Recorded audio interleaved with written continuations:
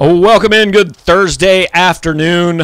Opposition research here on PowerMizzou.com, the show every week where we tell you about Missouri's opponent from somebody that knows a lot more about them than we do. We'll get to that shortly, previewing the Florida Gators in Columbia here at 3 o'clock on Saturday. But speaking of people that know a lot more than I do, Stuart Eastman and Edward Jones know a lot more about what to do with your money than I do. They've been helping me out what to do with the pennies I managed to save from this website every month for a few years now. Edward Jones is a different kind of investment firm. FaceTime and ThinkTime makes sense to them.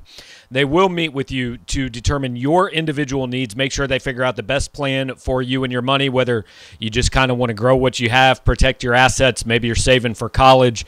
Maybe you're saving for retirement, sometime here in the next, 25, 30 years. That's in my goals down the road. So Stuart Eastman at 573-817-3108 at Edward Jones is your guy. You can also go online at edwardjones.com. And maybe if you're not in the state of Missouri, find a local person to work with from Edward Jones, wherever you may be watching from. We are now going to go down to someone who will eventually be in the freezing locale of Columbia, Missouri, but right now down in Gainesville, Nick De La Torre from Gators Territory joining us. That's the Florida site on the Rivals Network. Nick, how you doing today, man? Doing well. It's cold here in Gainesville. It's cold, as of course, anytime it gets under 70. Right. That's when the jackets and Uggs come out in Florida. Yeah, had to be some sleeves on your shirts today and all that. We feel terrible for you here in Columbia, but weather not a factor, much to the chagrin of Eli Drinkwitz. Probably, I think that's way too big of a deal. It's not like Florida's never signed a kid who's played in cold weather or rain before. I think people make too big of a deal of that. Bigger deal is I think this game comes down to one thing, like, does Florida still care? Are they still bought in here? Because watching the last couple of weeks, it's been tough to tell at times. Yeah, watching a lot of the games this year, it's been tough to tell. I've been asked that a lot, and I think I want to say the team. I get asked a lot. Has Dan Mullen lost the locker room? And I don't think he has, because I think Florida, and it might be a lame argument, but I think Florida could have rolled over to Samford. Going into the halftime, losing. Could have just, the players could have thought, well, listen, you've got 2.5 games left, guy, and I don't really care if we lose this game because you're out of here if we lose it. And could have, really thrown up a goose egg in the second half, but they came out and they played well. And I understand the opponent, but I don't think Florida's, at least the team, has gone apathetic yet. There's definitely parts of the fan base that sure have, that might not watch the game this weekend. Yeah, well, the weird thing to me is it's not like it's been one side of the ball, right? I mean, 2 weeks ago against South Carolina, the defense was bad in that game, but they didn't really move the ball. They score 17 points, and then last week they put up 70, and I understand it's Samford, but it's still 70, but the defense can't do anything. So can you even kind of identify, hey, the major problem with this team is this, or is it a little bit widespread? There were 15 penalties in a close game at Kentucky. There was just a complete meltdown against LSU. Georgia was clearly better. There's been interceptions. That's been the reason. There really hasn't been. It's almost you can roll a 6-sided die, and one of those 6 things is going to pop up for Florida to cause them to either lose the game or to cause them to struggle in the game. But you don't know which one it's going to be. And I've asked Dan Mullen about that a couple times. Hey, would you rather just, if your team was really undisciplined and you knew they were going to have 8 false starts a game, and you could just work on that every week, rather than you go into a game knowing I'm going to have one of these 6 to 7 problems pop up, and I don't know which one it's going to be until the game happens. So I've asked him that multiple times. Is that even worse? And he's given some coach speak answers, but that's really the struggle for Florida, is that they have 6, 7 things that have caused them to lose games, and you just don't know which one's going to pop up that week, whether it's the defense giving up 42 points to an FCS opponent. I've seen some highly penalized Florida teams, but they had 8 false starts against Kentucky. That's a nice place to play. I don't know if it's 8 false starts loud. I don't know what stadium is 8 false starts loud, but yeah, that's been an issue for Florida. And maybe it just comes down to them not being a very disciplined football team. Right. And to me, that's kind of, I mean, you can say the same thing about Missouri. You can say the same thing about almost any team that's sitting here 5-5, right? You've got, hey, one game it's the running game, one game it's the pass defense, one game, you miss 4 field goals, whatever. That's why you're 5-5, because you've got all these issues that keep popping up. Is there anything for Florida that you feel like they can rely on that has been consistent? They should be able to run the ball. And coming into the year, I gave Dan Mullen a lot of credit because obviously, if you watch Florida in 2020, they had no interest in running the ball. Didn't really need to with Kyle Pitts and Kyle Trask. That passing offense was prolific. Coming into this year, the writers, we were talking and we're looking at Emory Jones and Anthony Richardson. We're thinking those guys aren't Kyle Trask, but they can both really hurt you with their feet. And then you look at Florida's backfield. They had 2 senior running backs and Malik Davis and Damian Pierce coming back. 2 5-star transfers in Lorenzo Lingard and DeMarcus Bowman, and another guy in Naquan Wright, a redshirt sophomore who looks to be a very good running back as well. And we thought this team's going to have to run. And credit to Dan Mullen, he changed his offense from one of the best passing offenses to, I think the Florida's ranked 3rd now in the SEC in rushing. So a completely different shift. The problem is you look at that, and South Carolina was a team that couldn't stop the run, and Florida comes out and throws the ball 10 straight times. You're almost trying to outsmart yourself, I guess, in that scenario. And other than last week, Missouri hasn't been able to stop, a nosebleed with a roll of paper towels. And I point this out to Gator fans, and they go, "Oh, cool, Dan's going to throw the ball 25 straight times." So if you look at what Florida does well, they run the ball well. If you look at what Missouri hasn't done well, they don't stop the run. You'd think, fly to Columbia, it's going to be cold. Just hand the ball off 60 times. And if that doesn't work, then you lose because of that. But we'll see if Dan tries to be the smartest guy in Columbia on Saturday, or if they lean into what they do well, which is running the football. Yeah, it's odd. I mean, Missouri, I think, has risen all the way to they're only 124th in run defense now, because they've actually done a pretty good job against it the last couple weeks. I mean, gave up 168 against Georgia, and then really held South Carolina way down. And South Carolina is not a great offense, but they were coming off that performance against Florida. But I'm still with you. I mean, the approach against Missouri is still, hey, turn around and hand the ball off 45 times and see how it goes. So it'll be interesting.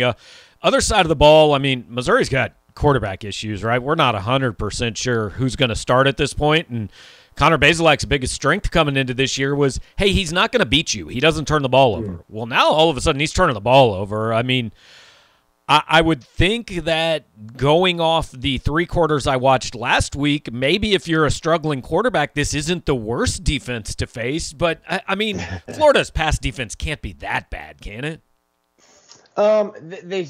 Florida's defense, I go back to the week 3 game against Alabama, and Florida was more physical on both lines of scrimmage than Alabama. And that was really surprising, I think, to us, because watching the first 2 games against FAU and USF, you're looking at Florida and you're thinking, well, is this fool's gold? Like, Zach Carter's got six sacks in 2 games, and Florida's running the ball over, at will. And I thought after the Alabama game, even in a loss, I was like, well, all right, well, this Florida team might be better than I thought they were going to be coming into this year. That certainly has not proved to be the case. And I haven't seen that defensive line. Florida's lost their best linebacker, their best run stopper, and kind of the heart of their defense in Ventrell Miller before the season. So the linebacking core is young. The secondary is very young outside of Trey Dean and Kyrie Elam. So they really leaned on the defensive line to get pressure, and Florida was getting pressure with floor, which allowed them to drop people in coverage. And that was a recipe for success. The last 6 weeks, probably, I haven't seen that same defensive line. There's been 1 or 2 injuries, but for the most part, it's the same guys that were, bigger and badder than Alabama that, can't get a push against a pretty bad South Carolina team, or can't get a push against a Samford team, who plays the division down. So the big thing for Florida is being able to get pressure on the quarterback, to give those guys, and I guess they're not young anymore in the secondary, going into it week 11. But that's the key for Florida. Can they get pressure with 4, or do they have to blitz and then put some guys on islands outside? So, hey, game for the coveted fourth place in the SEC East. The winner knows, at least at a bare minimum, they will be invited to Birmingham the week after Christmas. And I don't think either one of these teams started the season saying, hey, if we could just get to a minor bowl game, it's a success. Florida's obviously a little bit more disappointed in where it sits than Missouri is. I mean, is that like any sort of motivation for Florida? Do you think that, hey, if we win to, like, maybe we get to a bowl game, we can still salvage something out of this? I mean, for a team coming off of 3 New Year's 6 bowl games, I wonder how many opt-outs Florida would have to be, playing in Birmingham on December 27th or 28th. I'm personally, as a big fan of Nashville, I've been crossing my fingers for the Music City Bowl. That'd be a nice treat for the media. We were supposed to go there last year, and then COVID canceled that. So yeah. Oh, that's a kick in the face right there. I don't know. So I think Florida will have a bunch of guys that would opt out of the bowl game. They did last year, even in a good bowl game. They had a bunch of guys opt out. So for me, I'm not sure how excited the older guys would be. The big thing, obviously, and you've probably talked about it before, with bowl games is just getting the chance for those bowl practices. And Florida didn't really get that chance last year because of COVID and everything they'd gone through. Florida practiced maybe 4 times before the Cotton Bowl, way less than they could have. I think the big thing for Dan, if he's going to stay here, if he's going to be the coach in 2022, is getting to a bowl game so you have time to work with those younger guys, the guys that will be here next year, that if you're back in 2022, you're definitely coaching for your job. So you need to start finding and identifying players and creating that identity. So I think that's the biggest thing for Florida now, regardless of what bowl it is. It could be the toilet bowl or whatever it's called, whatever corporate sponsor wants to throw you some money. You really need to start identifying the young players that you're going to count on for next year. So that's the big thing for Florida in a bowl game. Yeah, so you kind of alluded to it, and I'm sure I'll be the first person to have asked you this question all month long. But, I mean, 3 weeks ago, people started saying, hey, is Dan Mullen in trouble? And I thought, well, they're going to beat South Carolina and Samford and Missouri and Florida State and finish 8-4. So probably not, right? Well, then that South Carolina thing happens and Florida happens. Or Samford happens. Is he... are these next 2 games, do you think, for his job? Does he have to go 1-1 or 2-0 or whatever it is? Or do you think the decision's kind of made independent of, hey, whatever you do against Missouri and Florida, bad Florida State team? Yeah, no, I don't think 1-1 will do it. I don't think 1-1 will do it, especially if the trip to this Columbia looks like the trip to last Columbia. He might be left in Missouri if you have a game like that. I tried to figure it out. So all week before the LSU game, I'm talking to my friends who cover the team, and I'm like, how are you guys, how is LSU about to fire a national championship coach 18 months after? And then they start kind of layering things. Well, this is happening, and this, and then this. So after Florida lost to South Carolina, the way that they did, and listen, if Florida loses on a last-second field goal, people are going to be mad. But you can point to things and hey, we made a couple mistakes and just barely lost the game. But Florida was not competitive against South Carolina. And I think that changed Scott Strickland's mind. So I went after the game and I tried to figure out, okay, 1 year ago, Florida had just beat Georgia. They were ranked number 5 in the country. They had a Heisman candidate, the future John Mackey winner, and one of the most exciting players in Kadarius Toney. How have we gotten to this point now? I laid it out in a story, and it took me 4 hours, and it was 2,300 words. But when you read it and you look at everything, not independent of itself, but stacked on top of each other, you think, okay, well, that makes sense. And how you get to a point where a coach, when he first got here after his first 2 years, we're comparing to Urban Meyer and Steve Spurrier, and now he's in the same breath as flaming out like Will Muschamp and Jim McElwain. So it's been a pretty spectacularly quick fall from grace, and I think Dan Mullen needs to win this week in Columbia and needs to beat FSU next week to be the coach next year. All right, so you correct me if I'm wrong on this. I've rarely been in the same room with Dan Mullen, but there are some guys when if they lose, they can talk their ways out of it a little bit, right? Your personality is, you can be you can be salty and win. You can be a great guy and lose maybe, but you can't be salty and lose. And the perception from the outside is Dan Mullen's personality probably isn't going to be the thing that saves his job. I know Missouri fans feel that way after, went down in Gainesville last year. Like, I don't mean to say just, hey, being a nicer guy or winning a press conference would necessarily save his job, but how much, especially with fans, is that part of it kind of playing into, oh, hey, this guy is losing, and then here's all these other things we can pile on about? Well, it's interesting because when he was winning, 23 games in his first 22 games in his first 2 years, he was saying the same things, but he's winning. And now fans are saying, oh man, we got a young Spurrier because this guy will barb you and he'll, give the media a zinger and this is great. And fans all year have asked me, hey, is Dan checked out? Is he doing this? I'm like, no, you're hearing him differently because when you're doing what he does and saying the things he says, it's awesome when you're a fan and you're winning. Now you think he's arrogant and he's cocky and he's checked out and he doesn't care. He wants to go to the NFL. And I'm like, all that's changed is that he's losing football games now. Like Dan Mullen hasn't changed as a person since he's been here. And personally, we like it. He called one of the reporters, Trent Krim, last week because they asked if a win was disappointing, and if you're a Ted Lasso fan, you get the reference. But I think Dan is cocky. I think he's arrogant. I think he's the smartest guy that's been in every room that he's ever been in. And that's certainly the case when he's doing media. He's definitely smarter than the rest of us in that room. But I think that can come to bite you in the butt when it comes down to having to make decisions. And you look at the guys that he's surrounded himself and his coaching staff and how Florida's getting beat on the recruiting trail. And so fans are tiring of the act. And I wonder, and we've talked about it a bunch, like amongst us in the media, what it would take to get them back, because Dan hasn't changed, but the way his words are being perceived by the fan base now certainly has done a 180.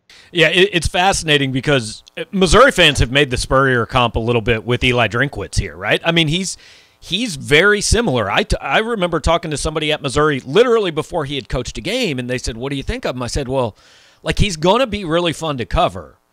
And if he wins and wins pretty big, it's going to be great. But if he doesn't win pretty big, like, that is going to at some point start rubbing people the wrong way, right? Missouri fans aren't there yet. The honeymoon is not still ongoing, but we're not at the point of like being angry yet. But you're in the airport on the way back from the honeymoon. Yes. It is okay. Next year we need to see this translate a little bit more. But it's funny, and I've told people the same things, right? Winning coaches can't say anything wrong, and losing coaches can't say anything right. I mean, even the whole, hey, it's not recruiting season. Everybody who actually watched that knew what Dan Mullen meant. And then everybody took it and made it seem like it meant something else because he lost a game. Yeah, and Florida fans are not happy. The big thing for Florida is in our state, you have the big three schools, and then Alabama, Georgia, Clemson. Everyone tries to come down in Florida, but when Florida's doing well in the past, when Urban Meyer was recruiting well, when Will Muschamp was even recruiting well on the defensive side of the ball, Florida was doing well on the field. Miami and Florida State were down, and they were able to take advantage of that. And that's a huge issue with Florida fans right now, is that Florida's on our site 35th in the country. You're behind, South Carolina. You're behind FSU, which hasn't been to a bowl game in 3 years. So fans look at what's happening on the field, then they look what's happening off the field, and then there's nothing you can even hang your hat on to say, okay, well, it'll get turned around. Because you look at this recruiting class and you say, it'll get turned around with who and with what? And then what's the next class? And the problem at Florida is you're always going to be looking at Georgia, and Kirby's on his way to his 5th number 1 recruiting class in 6 years. And to rub salt in the wound, he's had 3 kids flip from Florida in the last month. So Dan's not winning fans on or off the field right now. Yeah, so I never ask for predictions on this show because it just gets us in trouble. I do want one prediction. Are we lucky enough to get another fight this year? I feel like it probably won't happen, but I'd like. I was a big fan. That was by far the best thing that happened in last year's game. Yeah, I think Darth Mullen won't show up for this game. I don't think we'll get a fight, and it'll be interesting because I think it's 2 teams that maybe Missouri wants to go to a bowl game more than Florida does. Florida, a couple of Florida guys have talked about the cold. I'm going to be cold, and the press box is closed. So I'll still be in a jacket. I think the best thing that happened to Florida is that it wasn't, an 11 a.m. local kickoff, because they struggle in Vanderbilt at 11 a.m. local kickoffs when it's a little bit cold in September.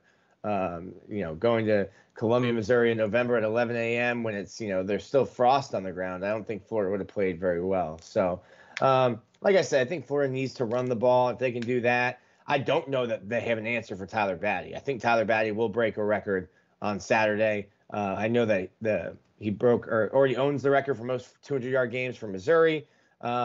He could easily run for 200 yards on this Florida team, which even when it looks like it's trying to tackle, doesn't do it well. And then there's times where they look like they're making business decisions and aren't interested in tackling. Right. Well, Nick, appreciate it, man. Bring your winter coat, bring a stocking cap. We'll do our best. We're going to heat it up to like at least 50, I think. So I might bring one of those those warming huts, those warming fans they have on the sideline in Green Bay. If I can just wheel that up with me, I might put that in my carry-on. All right. I had no idea that people from Florida were quite this soft, but I hope you survive, man, and I hope you make it back to Gainesville. I'll try. All right. Nick De La Torre from GatorsTerritory.com. That is our rivals site that covers Florida. And appreciate him taking some time to give you guys insight into the Gators. And that was all pretty honest and pretty forthcoming about where things stand. It sounds like, and I didn't think it was quite to this point, sounds like Dan Mullen's done if he loses this game at Missouri. Missouri's clearly got more motivation. I mean, not that 6-6 or 7-5 and the Birmingham Bowl or the Mayo Bowl would be a resounding success for Missouri, but it would be more of an acceptable thing, more of a step forward, more of progress maybe than a Florida team that's gone to 3 straight New Year's Six games would view it as. So, again, 3 p.m. on Saturday on the SEC Network.